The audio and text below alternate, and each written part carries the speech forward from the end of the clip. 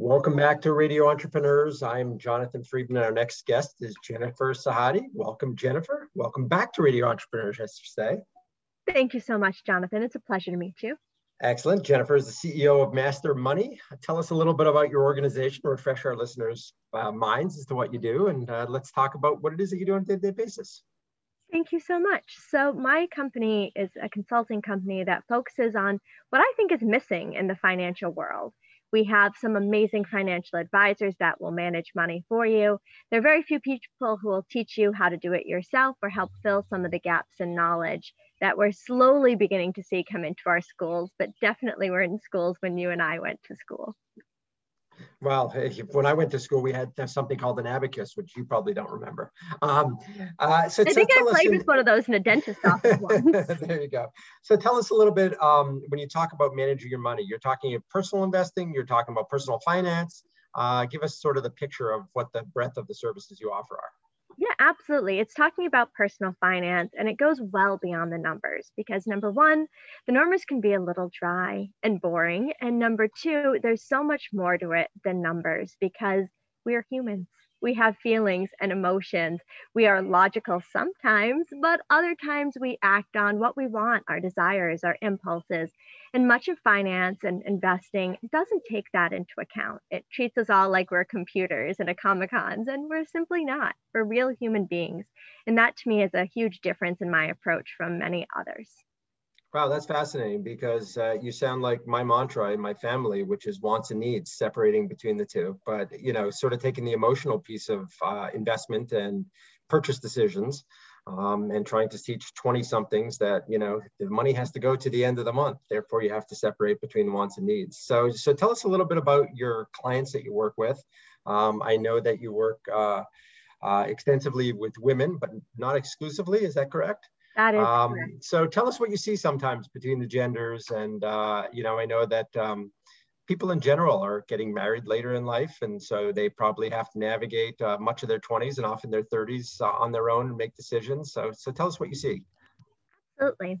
So one of the things I wanted to mention, it was funny because it was something you had said, was that this isn't just for 20-year-olds and this isn't just for women, it's for everyone. So I've helped people all the way into their 80s because the sooner you learn this, the better. But generally, whatever day you learn it is a good day because you know something now that you didn't know before. And one of those things with wants and needs is understanding it's okay to want things.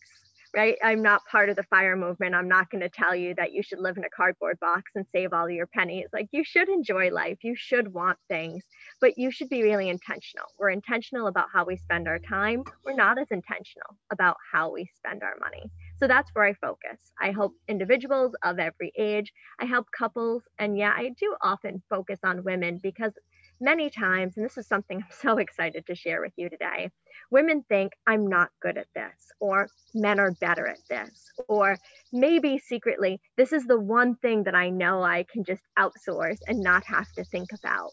But really, women benefit a lot when they come to the table and think about money and think about financial planning and spending plans and really figuring out how to align their money with their goals and their dreams.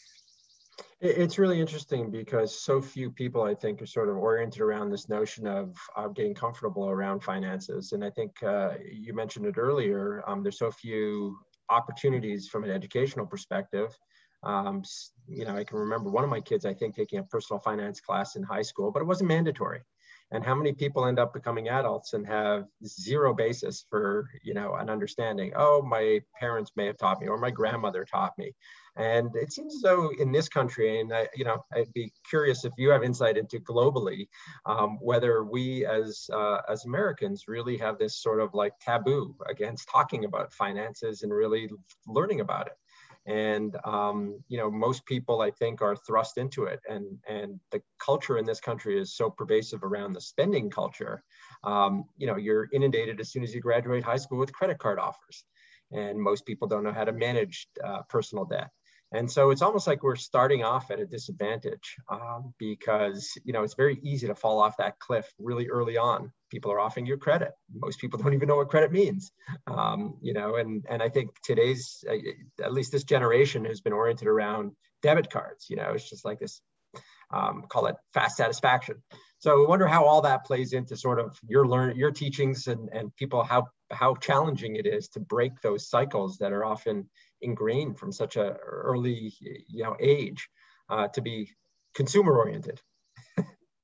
You touched on so many relevant and valuable topics there, Jonathan. I'm going to try to speak to as many of them as I can remember, because when I was listening to you, I thought, wow, this conversation could last all day. Perfect. Because Let's go for it. I've got nowhere else to be. I'm here. I will have to move inside eventually so I don't melt. But yes, I'm in. So one of the things you mentioned is, yes, in high schools, they are finally starting to have this. It's optional. Being a consumer isn't optional. Like, you need to buy, you need to consume. Credit cards are part of daily life. So to me, as the schools begin to make this essential, that's going to be a huge help.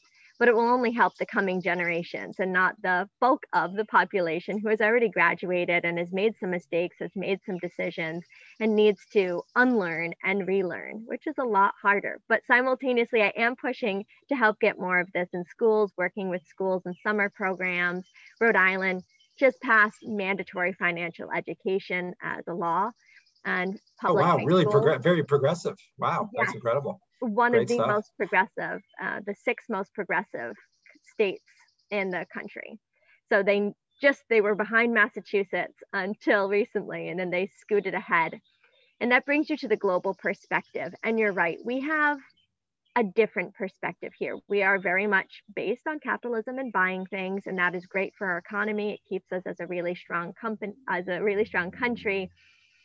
Individually, that could be difficult. I'm guessing people like you, and definitely people like me, we're not good customers for credit card companies, right? The ideal customer doesn't pay their balance in full, and yet that is what I recommend each and every one of you do, right? Buy things with the money you already have, use the credit card points and all the benefits, and try not to be one of those people paying extra by paying interest every month.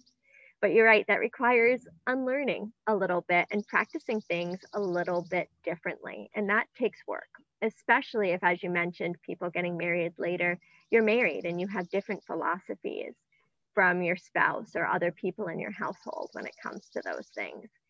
And the family unit is really important. Right now, many people say personal finance, that should be taught in the home, which is really sneaky because that limits you to the knowledge of your immediate circle and doesn't allow you to really grow beyond that.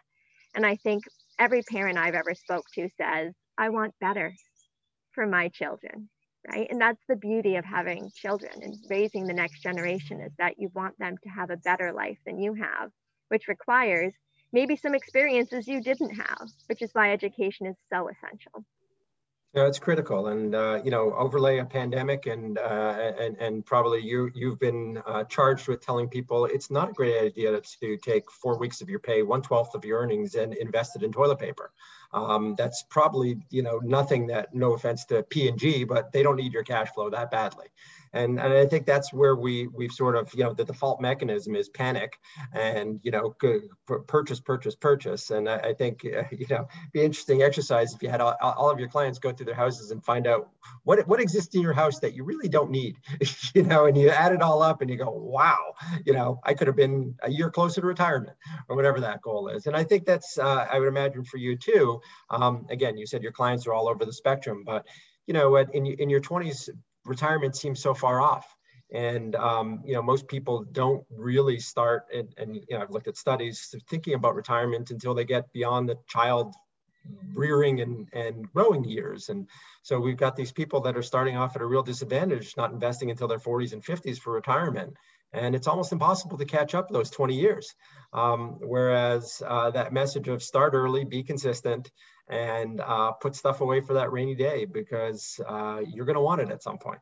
And it's amazing how quickly the power of compounding interest or compounding returns grows over time. So really fascinating. Tell us a little bit about how people typically engage with you. How do your clients work with you?